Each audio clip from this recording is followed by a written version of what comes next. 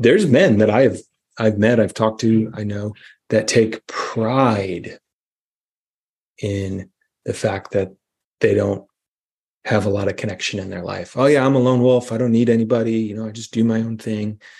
And it sounds cool. The lone wolf, right? Like the image of it is like the rogue, powerful wolf just doing his own thing, totally free. But an important thing to note is in the actual wilderness, a wolf that is alone is one that was ostracized from this community, and they don't do well.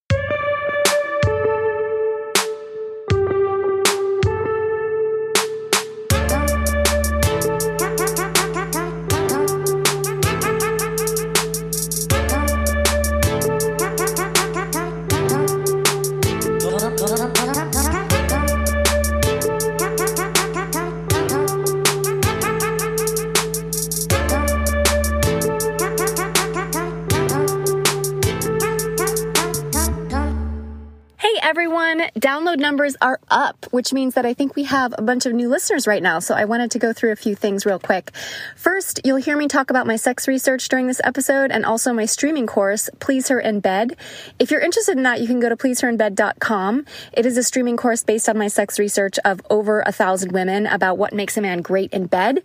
But it's not just about body parts. It's really about how you can lead as a man in sexual contexts and how you can invite her forward, how to talk about sex in a meaningful way that feels playful and welcoming and helpful to her in terms of getting her to open up and helping support her in that.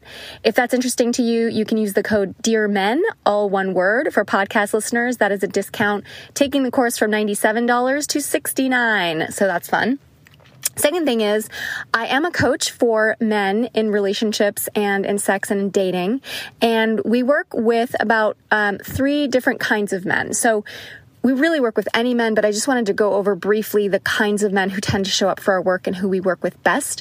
So I coach alongside my co-coach, Jason Lange, who you've heard on the podcast several times. He's on a lot. And we basically work with, men that are sort of fall into 3 categories. The first is men in their 20s and 30s who have sex with women, but have never really figured out women and have never had a lot of success in dating or relationships. We also work with a second category of men who are in their 20s, 30s, 40s, and up, who have been in a bad relationship or are in a challenging relationship now and trying to evaluate whether it's going to work, or they're divorced or divorcing and they know that they don't want to repeat the patterns of that relationship in the future. They know they want to work on themselves so that they attract healthier partners in the future. And then the third category we work with are men that are in relationship and want more. They're craving more with either their wife or their long-term partner.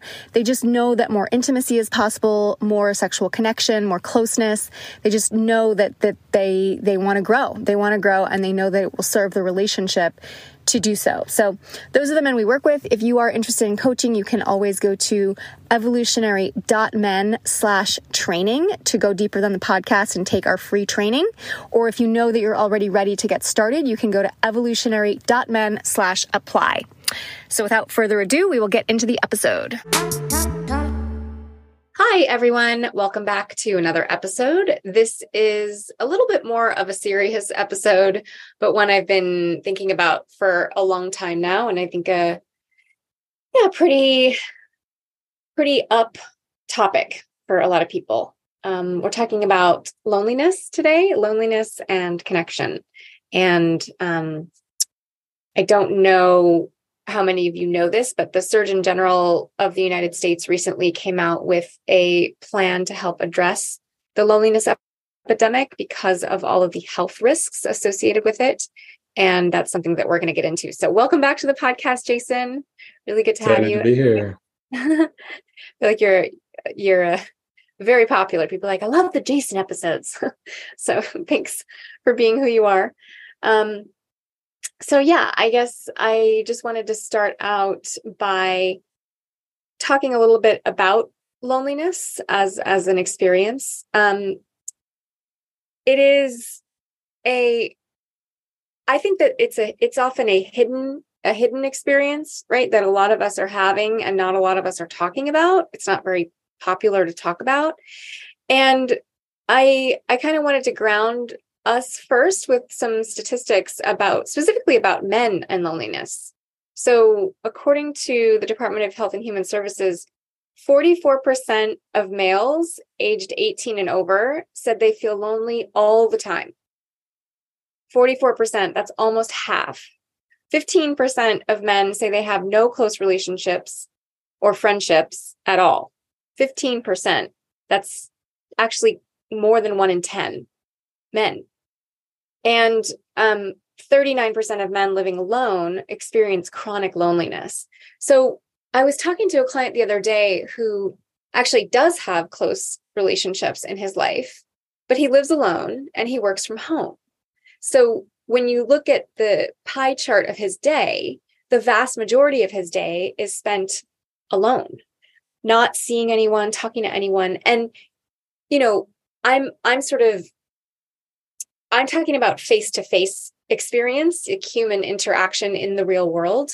So I think one of the things that can feel confusing is if you do have connection, but it's over Zoom or over, if you're chatting with your team on Teams or Slack or whatever intranet you have, you do have some connection, but it's not face-to-face connection. It's not human connection in the sense of being in the same room as people.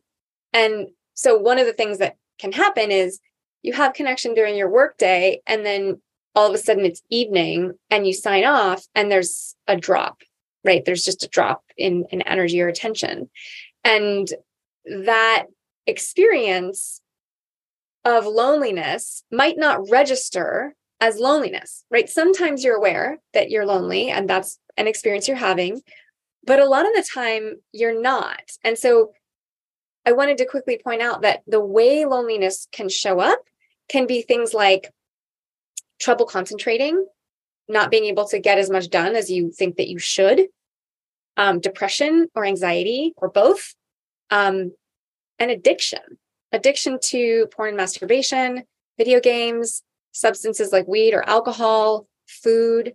I think a lot of us beat ourselves up that we don't have better habits or we're not able to complete this ridiculous task list that we give ourselves, like this insane to-do list.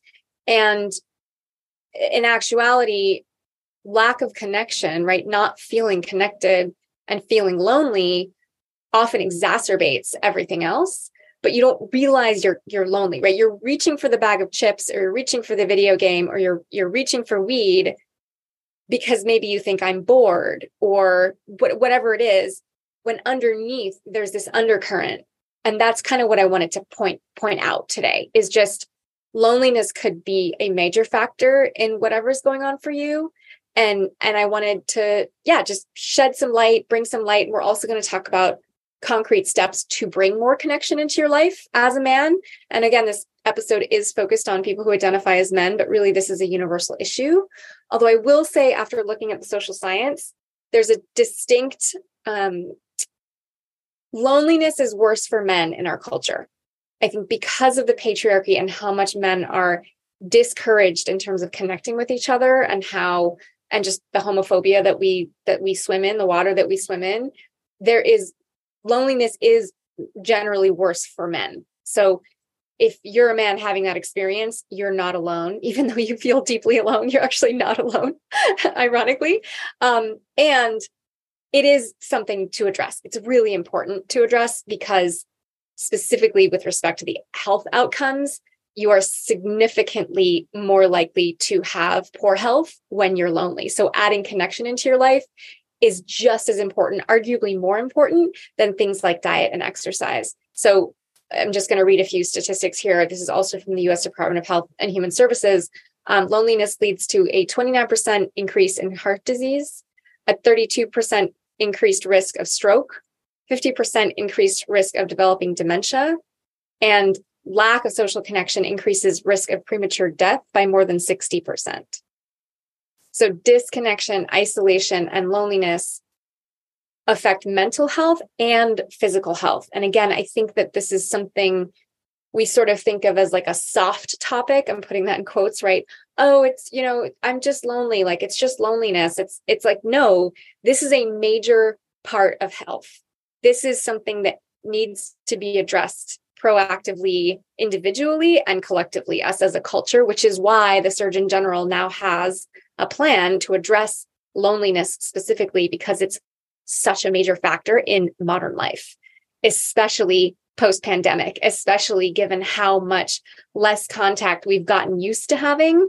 And that has been kind of established, especially in the work world, the gig economy, the rise of the gig economy and everything.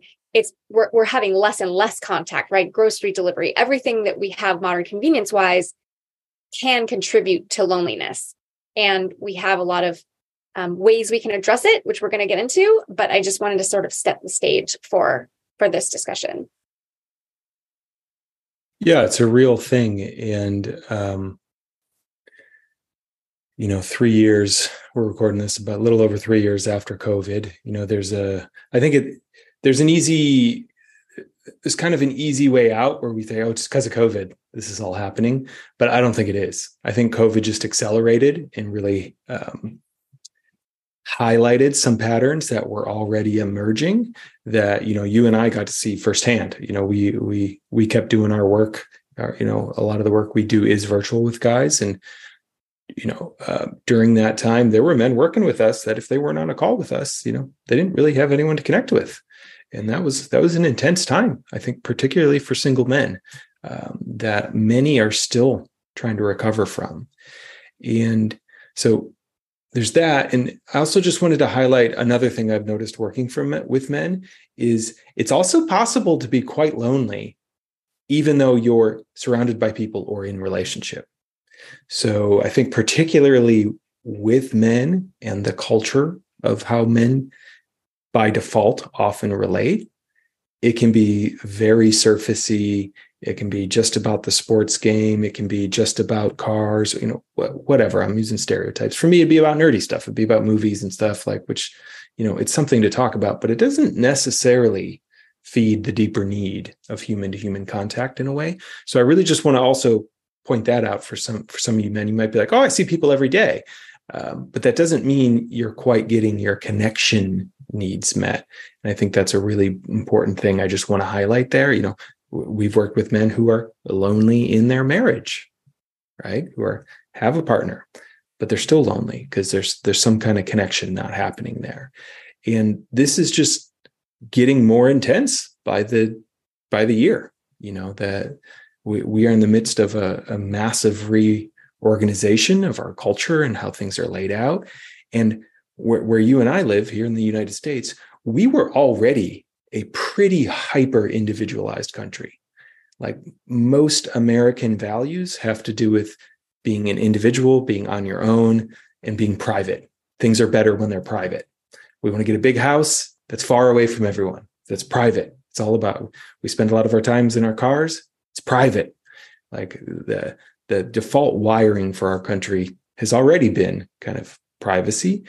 And it's accelerating right now, I would say in all kinds of ways with the eradication of so many public and community spaces that just don't exist. I mean, and the suburbanization of the country as well, right? Which when you think about it, it's like everybody's in their own island and you can go days, without actually having to interact with anyone in any meaningful way, or having any kind of serendipitous interaction or meeting.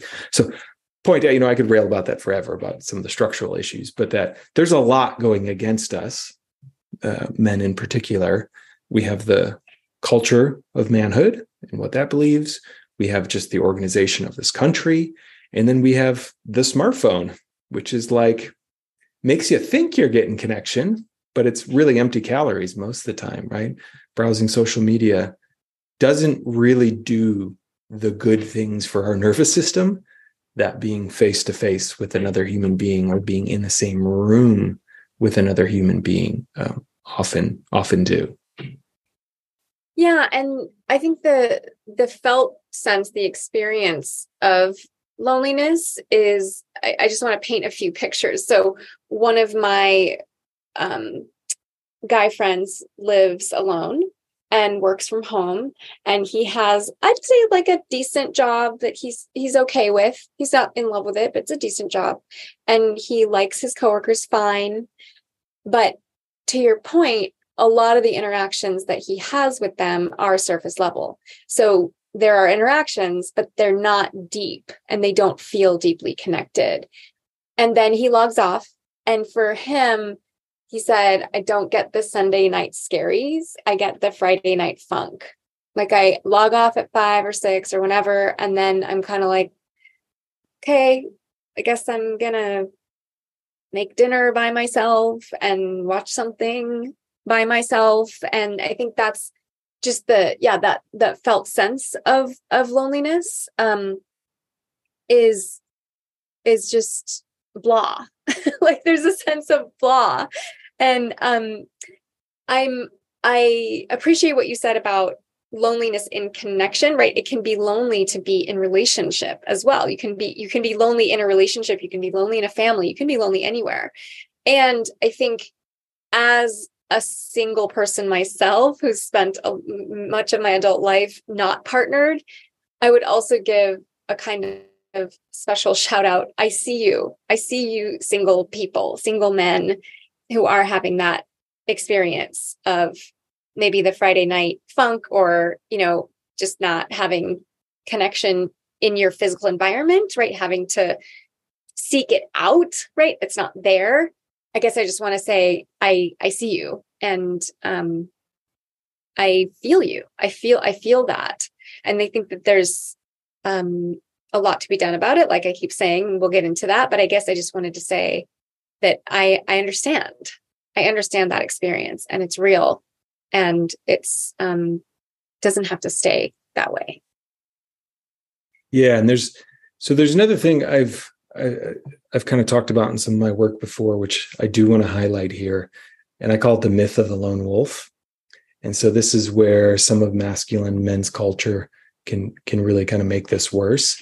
And there's men that I've met, I've talked to, I know, that take pride in the fact that they don't have a lot of connection in their life. Oh yeah, I'm a lone wolf. I don't need anybody. I just do my own thing. And it sounds cool. The lone wolf, right? Like the image of it is like the rogue, powerful wolf, just doing his own thing, totally free. But an important thing to note is in the actual wilderness, a wolf that is alone is one that was ostracized from its community, and they don't do well.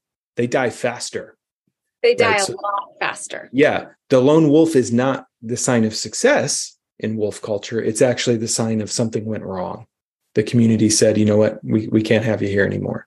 And that makes it a lot harder for that wolf to survive.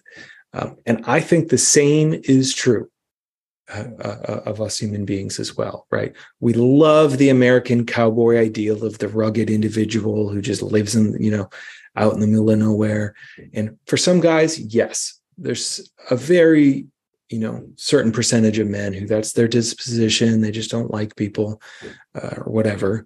But for most men, we need connection. We need connection just as much as anyone else. Our connection might not look like other people's connection necessarily, but we do need it. And I have seen, just having led this work for a long time, men's lives tend to get better almost universally the more they get connected, the more they emerge out of that loneliness and have a few people that they can really drop in with. And this doesn't mean you have to have like a huge social circle. I'm talking just a couple of people who really get you, who you can go deep with, who you spend time with. It's a game changer, and it really can change so much in a man's life. And, I also just want to make sure to get this in there because there's all the health costs you talked about. But one of the other major things we've seen that definitely happens in the relational world is there's often a cost. Lonely men will get into intimate relationships and stay in them more often that aren't actually good for them. They will settle for a partner who maybe isn't quite right for them, or stay in something that's emotionally, physically abusive, or sometimes even just flat. Men will get into relationships and stay in them. I'm talking like a long time sometimes, because of this fear of loneliness, the sense of, well, without this person, I got nothing. And that's been one of the big things we've seen over and over again that is so liberating and powerful about some of the stuff we'll talk about later on, is not only does it impact your health and your well-being, but it allows men to be a little pickier with their relationships and to get out of something if it's not working, and not have that fear of, well, if not this, then nothing, right? So I'm going to stay with, it's better to have a little bit of bad poison than nothing at all, which isn't the case when you have other healthy connection around you in life. Yeah, thanks for speaking to that. That feels important, because it does feel like choice goes up, right? When you're more connected, choice goes up. And a lot of the time, this is still true, right? Many people are meeting on the apps and dating through that, but people are still meeting in real life. And a lot of those people are meeting through their social connections. They're meeting through the people that they are socializing with. And, back to the health thing for a minute, I really want to shift the topic of health from food and exercise to food, exercise, and social connection. These are the three pillars: food, exercise, social connection. How much social connection are you getting? Are you getting enough? It's almost like vitamin D. It's a big part of life. It needs to be part of our mindset, our world, in your day. Have I gotten enough social connection today? Particularly if you don't cohabitate with other humans, if you don't live with people, if you're one of the people who's living alone, I think it's really important. And, to your point, just the willingness to tolerate misery goes up when you're lonely. So, if you have more connection in your life, then you're going to feel safer to make better decisions for yourself, better choices. And as I was prepping for this episode, I think I just wanted to give another shout out to divorced men. I see you, if you had a family unit and that structure needed to shift. So if you got your own apartment, you got your own place, you moved out, or you're co-parenting with someone, or maybe she moved out, but you no longer have that structure. I can't tell you the number of men that we've worked with who, on the weekends that they don't have their kids, or the weeks that they don't have their kids, or that structure is missing, they're kind of beating themselves up, like, I didn't get enough done this week, or I couldn't pull it together. It's like, yeah, because you were lonely. Like, give yourself compassion, for we weren't meant to live and be alone all the time. So loneliness is a real thing. It really does impact our whole body, mind, or your brain, your everything. So just know that you are having a real experience. You are not just not doing it right, or not doing enough, or all of those, like, let's let go of those stories, because this is such a big part of life. We were meant to live within a social fabric. Your point about the structures is actually a really big deal. And, the people that are close to me in my life know that I'm really passionate about co-living and finding new structures and ways of cohabitating that are healthy and can include more people, so that we don't just have this binary, I live alone, or I'm doing the nuclear family thing in the suburbs. Those are perfectly legitimate choices, but they're very limited. There are a whole bunch of folks that don't fit into either of those, or it's not the healthiest structure for them for a bunch of reasons. So I want there to be more structures that are more inclusive, and we'll kind of get into that. Something I did want to come back to was that the man box, right? The idea, what you just laid out about the man box of, I should be, what is it, like the Marlboro man or whatever, like the rugged cowboy, lone wolf. Yeah, the white guy on a horse with a Stetson, or that's the hat, right? Or is that a cigarette? Yeah. No, that's a hat. The hat. And how incredibly pervasive that is, and just tenacious, right? That idea is so tenacious, and it's reinforced in movies and TV, and just, it's not healthy. It's unhealthy, and it's held up as an ideal, and it's not healthy. So I'm wondering if you can just share a little bit from your own personal experience of that kind of, being in the man box and then kind of breaking out of the man box, and how that affected your levels of connection, just to make sure we cover that. Because I really do feel like if I were a man, I would feel like I should, quote unquote, should be strong enough, or like I'd have some language around I should be strong enough to handle this. Yeah, I would say for me, I'm maybe a little atypical in that I did get lucky. I had a lot of male connection very early. I think, let's see, how did it go? I went to junior high somewhere and I went to a different high school than like all the people I'd been in elementary school and junior high with. So that was the first time I'd ever like had to rebuild a social network, so to speak. And it took me like 9 months of my first year, but then I kind of found some nerdy guys and played games and, had that in high school in a pretty powerful way that, I had guys and, we didn't quite know how to go deep exactly then yet because no one had really modeled us for that. But, we'd sit around a fire and it was a more intimate space. Like I definitely had that. What I'll say is where the man box got me was, even through my 20s, then as I was continually surrounded by incredible men who had a lot to offer me, more than I was actually often willing to receive, if that makes sense, or able to receive, it might be more likely, would be for me, it was, my virginity. It was like, didn't talk about that to any men. I kept that just locked down because that's not a vulnerable place I wanted to go or felt so much shame about, which in hindsight was so stupid because it just made an already hard situation even harder because it became like an avoidant thing. And so for me, I've always had a baseline, layer of connection with men. Doesn't mean there aren't times I've gotten lonely though, for specifically as someone who was a late bloomer and didn't have intimate relationships. Like I really felt that, right? I felt that type thing because, now things are a little different, even with my male friends where I'm way more open to touch and kind of roughhousing and just getting some of that connection made.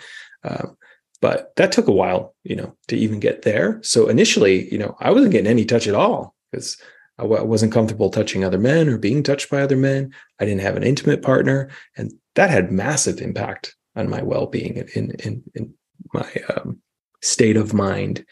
And I think I've told this story before, but I'll just recount it. Like, what did your friend say? The Friday night gloom or something like that. For me, it was Saturday morning. That was the time that just trashed me because I had this baseline layer of friends. And Friday, Saturday night, you like go out. People are social. They're doing things, right? They're in the world. And even if I was like the only single guy in the group, I could join those things, right? A lot of times.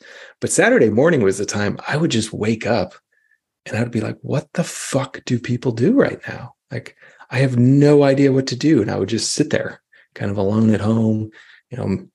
Maybe if I was in a particularly high energy mood, I could get myself outside to go for a hike or whatever. But the thing about loneliness that I experienced in my different times is it kind of eats itself. So like when we're feeling lonely, our gaze kind of turns inward, or it certainly did for me. And it made me not want to go out and made it harder to get out into the world if I was going to have to self-initiate all that to some extent, or even if I kind of got invited to a party, I'd be in that ugh, and it's just I don't want to go to a party and it's going to feel awkward. So it was a complex thing for me. And, shifting that, as I got into relationships, that certainly helped. And then, the thing I've talked about to the end of time is men's groups. As I got into men's groups and really got a solid group of guys who we didn't just hang out with each other, but we went deep. So I could start to reveal some of this vulnerable stuff. And we'll talk a little bit more about that later on, but it's definitely there. And I think I got away lucky, I think in some sense, because I did have this kind of foundational connection with men that kind of got me through some tough times. Had I not had that, I can literally pinpoint, had I not sat a certain place in my freshman chemistry and this dude in front of me, who I met and became a great friend, had I not got in with him, who was already in with a bunch of friends, my whole life could have been very different because it would have been so easy to just go a couple more years in that more withdrawn on the computer kind of state. And, who knows, honestly, where that would have led me. But I got lucky in a lot of ways. And I still had to fight against just some of the culture of masculinity that even in the healthiest versions of it, I, was still sticking to me, so to speak. Yeah, there's several things that you said I wanted to come back to. One was that shift from being in school your whole life to not being in school. So for those of us privileged enough to go to college, a 4-year college, there are a lot of us in the world who from a young age to 21, 22 had human beings around in school. And there were opportunities to make friends. There were places, there was a gathering place every day that you went to. And many of us lost that in our 20s. And then there's a period of time in your 20s when a lot of other people are doing the same kind of thing, that you're young, you're going out, you're socializing together regularly, right? All the time. And then there's a bifurcation point where a lot of people get married and start having families. That point in time, that age is extending, right? With the millennial generation, people are getting married and having children later and later. But at some point in your 20s or 30s, or even late 30s, but at some point, there is a shift that happens. And for those that stay single, that aren't partnered, that don't do the biofamily thing, such as myself, we have to learn to make new friends. And that's not something we talk about a lot as adults. Is there is a distinct shift between our existence when we're young, and then this because of the way society is structured, because of literally the housing, things like that, friends go off and they get married and start a family, and they're a whole lot less available, and they're exhausted. They are tired. They are sleep deprived. They are doing their very best to manage life with a child or children. So they have a whole world going on. And then we are sort of over here kind of lonely. Like, I'm not saying that married folks aren't lonely, but there is a conversation to be had, and this is included here, around singlehood and being a single unpartnered person versus partnerhood. And I think that it is a lot easier to get lonely and disconnected and isolated without that sort of family structure unit, because again, in our culture, we don't have a lot of other models for what else there is. And this is random. I'm just throwing it in there because I think about this topic a lot. But one of the things that used to exist in a lot of cities was boarding houses. So you had places where people, often mostly single people, actually, I don't think there were a lot of couples in boarding houses, would live. They would live in a city, and there would be a cook, and they would have meals, I believe, almost every night, or at least 4 or 5 nights out of, you paid for room and board at a boarding house. That's why it was called a boarding house. And people would play cards in the evenings. There was a place that people lived and were fed and spent time together and could socialize, and you could meet people built in. And that's an example, if you're wondering, when we're talking about structures, that's an example of what I'm talking about in terms of structures of other ways of living. They're just models of how to actually live.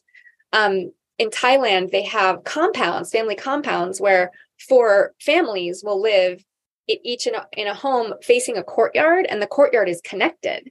So you have the families, but you also have the elderly folks and the children all in the same place. They're all in the same place. And so if one person cooks a really big meal, everyone can just cross the courtyard and get over there. And it's easy. It's proximate. It's geographically close. I think about that all the time in terms of loneliness and connection and structures. And so if you're an auntie or an uncle, if you're an unpartnered person, you're still part of the household and you're deeply connected. You're in there with everyone. You're helping cook, or you're helping clean, or you're helping with the kid, but you don't have to help all the time. You also have your own space, but it's not this kind of like crossing town or crossing the country. So many of us in the West live hundreds or thousands of miles from our families of origin, or, aunties or uncles, right? There's this geographic separation thing that exacerbates all of what we're talking about. So I wanted to touch on that. And then the special sense of loneliness for unpartnered people. You touched on this a little bit. I was hoping you could elaborate a little bit of, you can also have good friends, or you can have friends and still have that longing. You can still have that sense of loneliness or longing around partnership around, I want to be in partnership. I want to date. I want to be connected.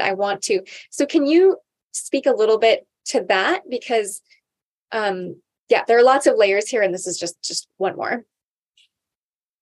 Yeah. I mean, I think that's they're, I have a lot of incredible friends, and they're super deep, and it's different than an intimate partnership because, other than maybe, trips or events or workshops or weekends we do, my time with my friends ends. So there is like and I have to go back to my bed, and you're going to go back to your bed, wherever that is.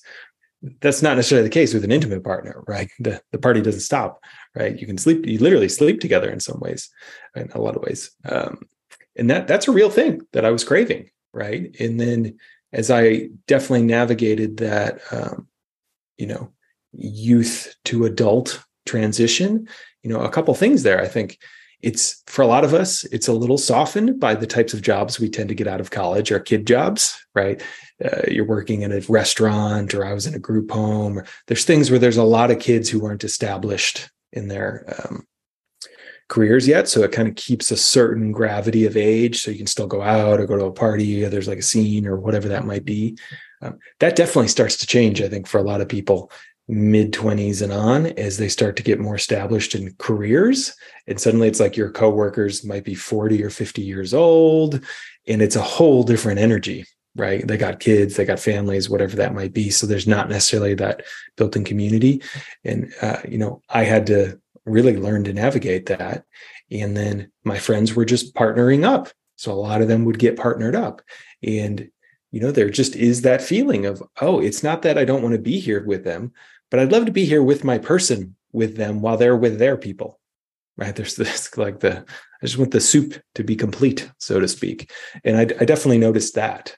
I also noticed it a lot when I would travel and, have great experiences, and there would just be like that. Oh yeah, I wish I was sharing this with someone, this is an amazing thing. And it'd be even more amazing if someone I cared about was here. And that was a real longing. And that's a genuine longing for a lot of men, to just have that kind of close person in their life that I don't think it gets acknowledged enough, because there's this, again, kind of man box image of the guy who doesn't want to commit and just wants to date around. And I could tell you there are a lot of men that is not true for. They want someone in their life to go deep with and to be committed with. I was like that, and we know many men like that we work with. And that longing, it's real. Yeah, thank you for speaking to that, because I think that's been my experience with the vast majority of men that I know and that I work with, is men need connection. Then they want connection, and they're craving it. And they have been shamed for that in the past. There's a lot of shame in our culture. The shaming of boys, young boys and tweens and teens is real. And it comes from peers. It's not just teachers, or it's not just authority figures, it's peers, it's the culture itself. So the other thing that really struck me that I wanted to come back to was loneliness is related to authenticity and being able to reveal and feel safe and held in your revealing. So I can't tell you the number of men who've come into our program, and, even after just one call, they're like, wow, I didn't know. I just feel so much less alone. Just listening to the other men share is a revelation. Holy shit. This is a space where I'm going to be safe. This is a space with other men who are safe. And so many boys, I especially feel for boys and young men, learn very early not to reveal and not to feel, and definitely not to reveal feelings, right? That's, the ultimate sign of weakness. So they're just holding in years and years of stuff and feeling alone. And I think that I wanted to come back to, your share about being a virgin and not feeling safe to tell your guy friends that. And so you might be with your guy friends having a great time, but there's still a way that you were lonely because you weren't really revealing this major part of your life, of your heart, of what was on your heart, what you were thinking about, what you were feeling about, what you were staying up considering and running scenarios and maybe shaming yourself. You were alone in all of that. right? You weren't able to reveal your authentic self. And I think that's something that I've witnessed. And we're going to start to move into sort of solutions here, or ways to bring more connection in. But something that's really struck me, a pattern that I've witnessed in our men, is they'll come into our program and they'll start working and getting help and expanding and growing. And what I see is that as they are witnessed in their fuller selves, right, in their selves, and accepted by our community and loved, there's a sense of wholeness, and there's a sense of, what's the word?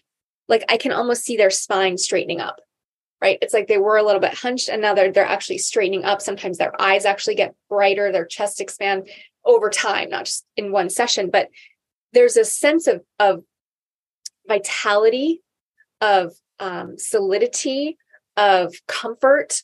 And I'm not just talking about single men. I'm talking about men in partnerships too. I'm thinking specifically about one of our married men in the program now. There's a sense of wholeness that comes on, and of confidence. I'm just going to use the word of confidence, genuine confidence, not stupid, not arrogance, but confidence that feels really good to be around. And because of that sort of, they're able to reveal and be held and seen and witnessed in their deepest self. Because of that, they're then able to take bigger risks in the world. So my point, and this is our first, there are 3 concrete things we came up with in terms of how to bring more connection into your life and how to address loneliness if you're lonely. And the first one is get help. Get help. So particularly if you're severely lonely, but even if you're mildly lonely, getting help. So bringing in structures of support, sort of, therapy, coaching, personal growth, workshops, just help, that kind of help, I think is foundational, because to your point, Jason, when you're lonely and you're not resourced, it's almost insulting for someone like me to say, well, just go to some meetups. Like, if you're really lonely and you've been chronically lonely for a long time and you've not felt safe to reveal or share or be yourself, you don't have the energy. You don't have the energy. You can't quote unquote, just get yourself out the door, because it takes a lot of effort, and it's risky, emotionally risky to do that, especially alone, right? It's different if you're going to an event with a friend, but if you're trying something out, taking risks by yourself, that takes a ton of energy. So getting help is the foundation. That's underneath everything else that we're going to talk about. And I'm wondering if you can speak a little bit to that, yourself, in terms of your own journey, because to me, that getting help for you and for a lot of men does start with men's work. Yeah. And I just want to be bluntly clear on something. There's no shame in paying for help. So again, this is some of the man box crap will come in of like, well, if I'm paying for it, is it a real relationship? And you just got to let go of all that. Yeah, I paid for therapy. I paid for coaches. I initially paid to be in a men's group. I paid to go to workshops. I paid for the structure of someone to help me with this stuff. And oftentimes what we're paying for is the structure of relationship, right? I pay a therapist, so I know that once a week I have somewhere to go and be relational with someone, right? They're carving that out of their calendar. There's no shame in that, in my mind. That is something that is a worthy investment that has paid massive dividends in my life. Massive dividends. So getting that kind of help, it makes it easier, right? Because then you also have someone who's tracking you, and you can be checking in about these things as you do then continue to expand your horizons, right? I know a lot of guys who, whether it's with us or their therapist, will suggest something and they go try it. And it's a lot easier when you have someone to talk to afterwards about how did it go? Like, what was that experience? Oh, that one sucked. I didn't like that, but I did actually like this thing, and there was one cool person. And then someone's like, well, great job. You got out there. That's like a huge win. That makes a big difference. Yeah, I appreciate you saying that. It occurs to me too that this is all connected to stigma around mental health, because it occurs to me that no one has any shame hiring a personal trainer, right? There's something and it struck me too, generationally. I really love Ted Lasso. I was watching Ted Lasso and I was struck by the generational differences between how we view therapy. So therapy and personal growth in general are becoming more and more accepted. And there is still there's stigma around it. There is still stigma around it, particularly with older generations. So anyway, I just wanted to say there isn't a difference between paying for support of this kind and paying for support of this kind, but we have a perception of that. So I appreciate that. And I think that's something that when I look back at my life, I feel very proud of how much money I invested in my own personal health. And when I say personal health, I'm really talking about this, right? Therapy, coaching, personal growth workshops, like all of this kind of thing. I feel like I front loaded a lot of it. And I feel like it was the best investment I could have made in my future, because all of these skills are what leads to healthy relationship. I'm talking about intimate relationship, but friendships also. And when you look at the research, social connection is one of the very best things we can do to keep ourselves healthy for the rest of our lives. So it's not this floating thing out here in space. It's like, no, getting your house in order, getting help, essentially helping your body mind unwind from trauma from the past is basically the best investment you can make in your health. And it's a foundation. So, getting help was the first one that we came up with, which is really important. And it's sort of like the base level. This must be in place in order for you to have enough energy and to feel safe enough to take some risks. And when I say take some risks, I'm thinking about one of our men who joined a salsa community. So started taking salsa dancing lessons. And that was a big stretch for him. We've actually had multiple clients who've engaged with the salsa community. And I really love what you said, Jason, about having people to come back to, right? Having a community or coach or whoever, safety to come back to, safety and accountability to say, yeah, I went. It was really scary, but I did it. It was kind of exciting. I haven't been that close to that many people in a long time, sort of edgy. Here's what I'm working on now. It's been one of the biggest joys to me of watching the men that we work with stretch and grow in different ways in this level 2. So level 1 is get help. Level 2 is get connected to a community.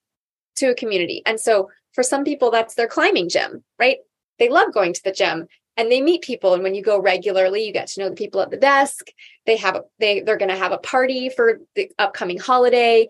Being around a community on a regular basis is elemental to human culture. It's what we've done forever. And when I say get connected to a community, that can be around a passion or an interest like salsa dancing or a climbing gym, things like that. It can also be a healthy religious community. Now, many of the men we've worked with have come from toxic religious communities. And I'm not talking about that, but there are healthy religious communities. There are healthy faith-based communities. I'm thinking of Unitarian Universalist, non-denominational. But there are places where you can get connected to small groups, right? Or even volunteer activities is another one. So volunteering at a community garden or a tutoring program or a homeless shelter, or what was one of the ones that we were looking at? I was working with a client the other day. We were looking at a food bank. So one of my friend's mothers, she's in her 70s, and she volunteers every Friday at the food bank for 4 to 6 hours. And so she drives around dropping off pallets. And she has a sort of different collaborator. So they put 2 of them in the truck every time. So she's gotten to know a lot of people through that network, just showing up every week, doing a thing, will connect you to community. And you got to be healthy enough to be able to do that, right? You have to have the energy to be able to do that, so it's all connected. But another one of my friends is really involved in the pole dancing community. And for her, that's a primary source of connection. And because she's gotten close with women from her studio, they'll go to the beach on a weekend together. This person's having a going away party. This person's having a shower. This person's having a birthday. Just getting connected to any community like that leads to other social connections and love, really. I mean, I wasn't expecting to say that word, but it's true. Just like we are built to connect with each other. So if you hang out in a similar space with other people enough times, and you're available and open, which brings us to point number 1, then you're going to make friends. It's a thing that we do. It's a thing that human beings do. We get connected to each other, and then we're like, oh, I'm doing this, I'm doing that. I could use some help moving this weekend. Are you free? Like you get into community. And is there anything that you would sort of add to that piece? Just, other places we see this showing up is, the move towards co-working. So co-working spaces will often have kind of communal events, or you just go there enough, you'll start to see people and you can say, hey, I noticed you wear that, Pearl Jam shirt. Have you ever seen shows? And then suddenly you have, a connection there. CrossFit is a really big one, I know, for a lot of men, because it is, and what's unique about CrossFit is it's communal. Right? You don't work out alone. I think it's one of the major reasons it's so powerful and sticky and popular these days.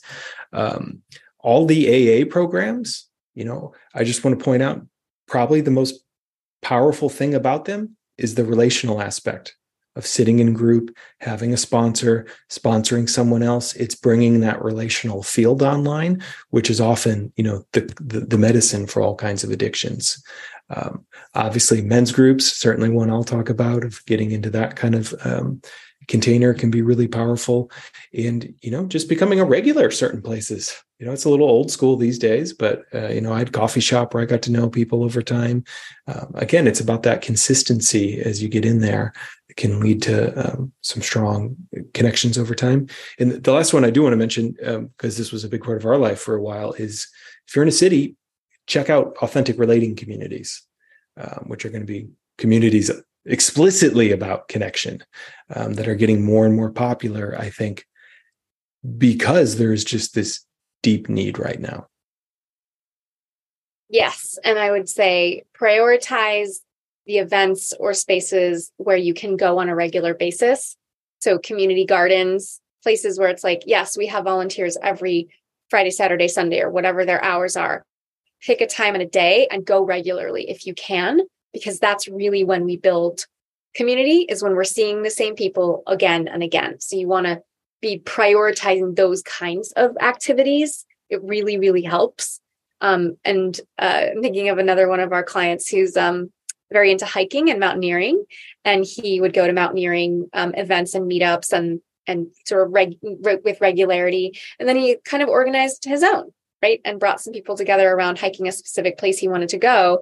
And he was glowing when he described it. It's like, oh, I generated connection. I generated community. And for this man, he had been experiencing a lot of loneliness. So the contrast between that was, really just special to witness. So I think that's something that I've really come to value, is just when we do put attention on shifting our lives shift. So we don't have to stay in a certain state. We're not stuck, no matter how much we feel like we are stuck. We don't have to stay stuck. And you and I have witnessed countless men become unstuck and start moving and being excited about life again from places of deep, deep darkness. I mean, the deepest darkness you can really experience as a human, and coming out of that. So it's possible. Okay. And then point number 3, very close to my heart, which is a way of bringing connection into your life, is consider co-living. So the co-living movement is still growing, and there's lots of ways to do it. There are, structured communities. There's sort of like putting a house together, like I've done for a lot of my life, like get some people together and co-live in a house. You can get a bigger house. I think this can be an intimidating concept, but I know that, some of our men have made shifts in terms of their living environments, specifically to have more connection. And this includes, co-living for me can also include sort of moving closer to people that you care about.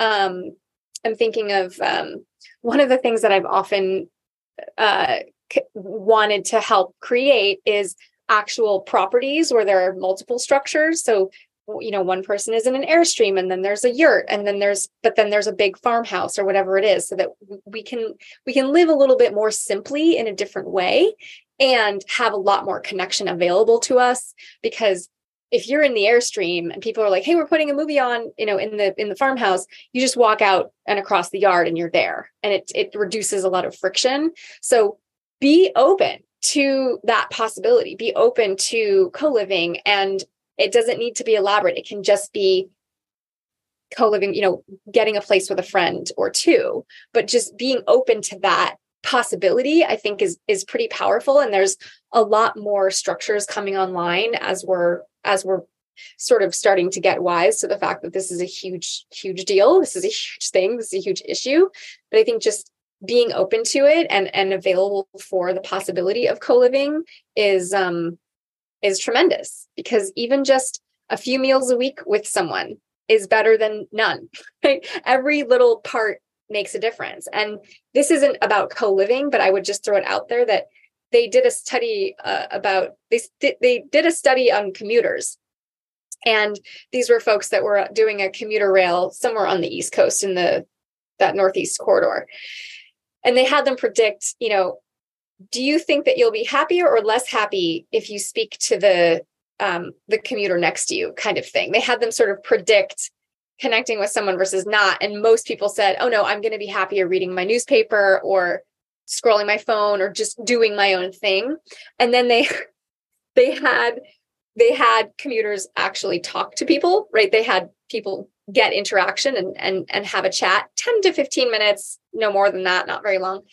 And they were consistently happier when they connected with someone. So I think that co-living isn't exactly related to this, but I'm throwing it out there because it's something that I've also noticed in our men, is that as our men have grown and shifted and transformed and kind of opened up in general and become more comfortable with themselves, there have been more micro interactions that feel good, feel human, feel connected.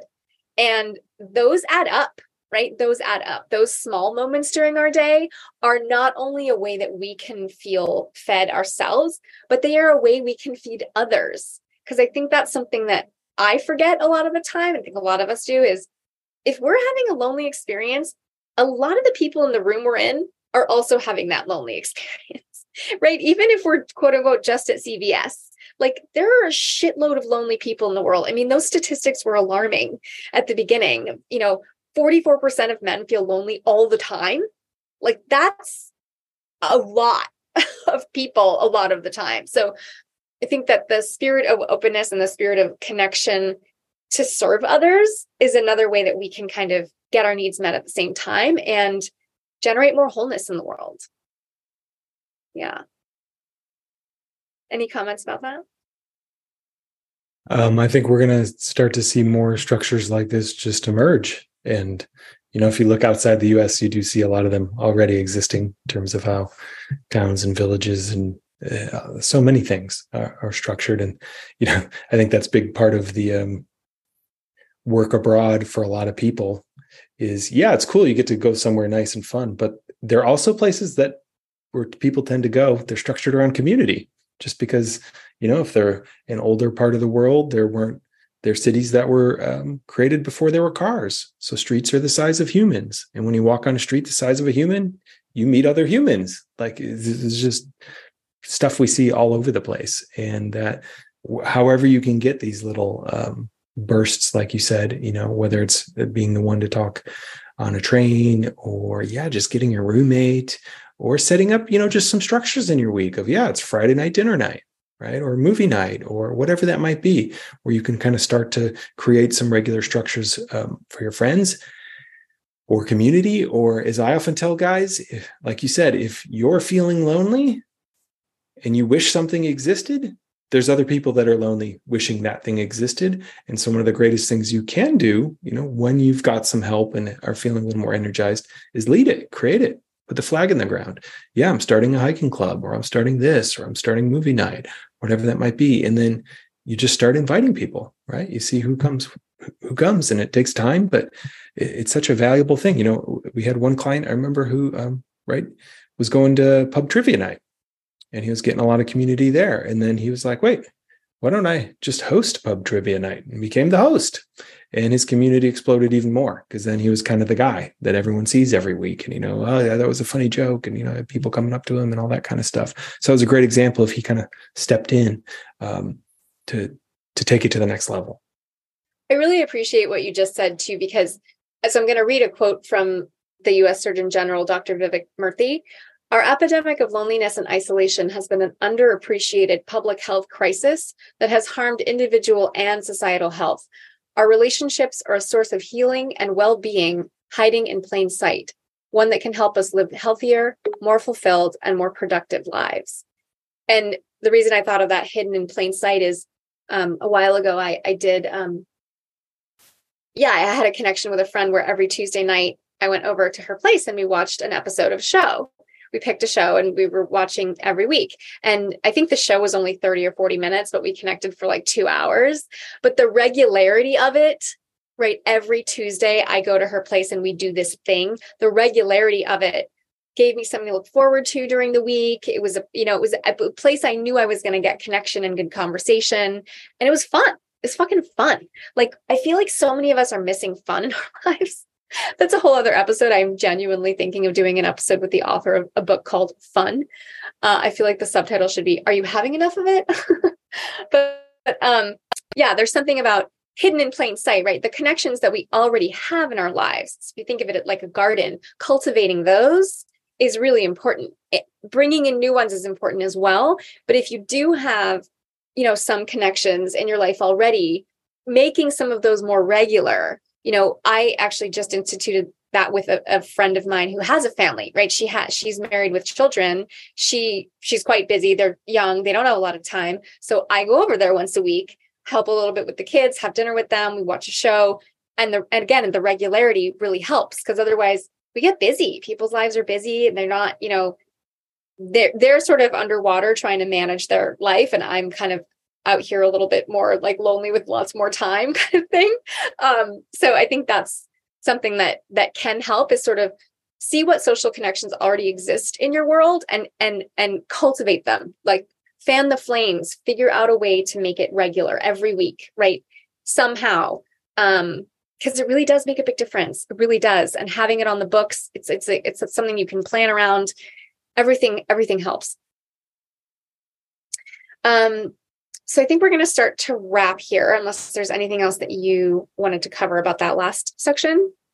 No, I think that's beautiful. Okay. I guess I just want to say that whatever experience you're having is valid. A lot of us will go in and out of this experience of loneliness, and it really is something that we need to put more attention on as modern humans than we used to. We didn't, when we were living in the tenement buildings in New York City, we had a lot of community, we had a lot of poverty, we had a lot of problems, but we also had a lot of community. When we lived in villages, we were part of a network of human beings. Whether you were single or widowed or a small child, whoever, we were all working together all the time. And that's really how we were meant to live. So we as modern humans have to do more work to be able to get back to that sense of community and togetherness and belonging. And it is effort and it is worth it. And it has tons of positive health outcomes. So the last quote that I would just leave you with is, the good life is built with good relationships. And that's one of the scientists from the longest longitudinal study ever done in the United States, following a group of men. They brought actually their spouses in. They brought women in as study subjects over the course of time. But that was over an 80-year study. And what they found more than anything was that healthy relationships were correlated with health outcomes far more than anything else, far more than drinking, smoking, all of the sort of physical health. That the biggest predictor of positive health outcomes was love, was the quality of our relationships and how much time we spend with people that we love. So if you are interested in our work, you can go to evolutionary.men/apply. If some of what we talked about here resonated for you and you're ready to do the work and you're ready to get support and you're ready to transform and you want to get unstuck and do it in community, because that's really how it's done, then you can go to evolutionary.men/apply. And if you'd like to support the podcast, you can support us on Patreon. So Dear Men Podcast Patreon, and you get access to our live monthly Q&A if you join at a $10 a month level or more. And our Q&A for this month for June is next week. So if you join by, I think next Tuesday, you can join that group of people. And we will see you next time.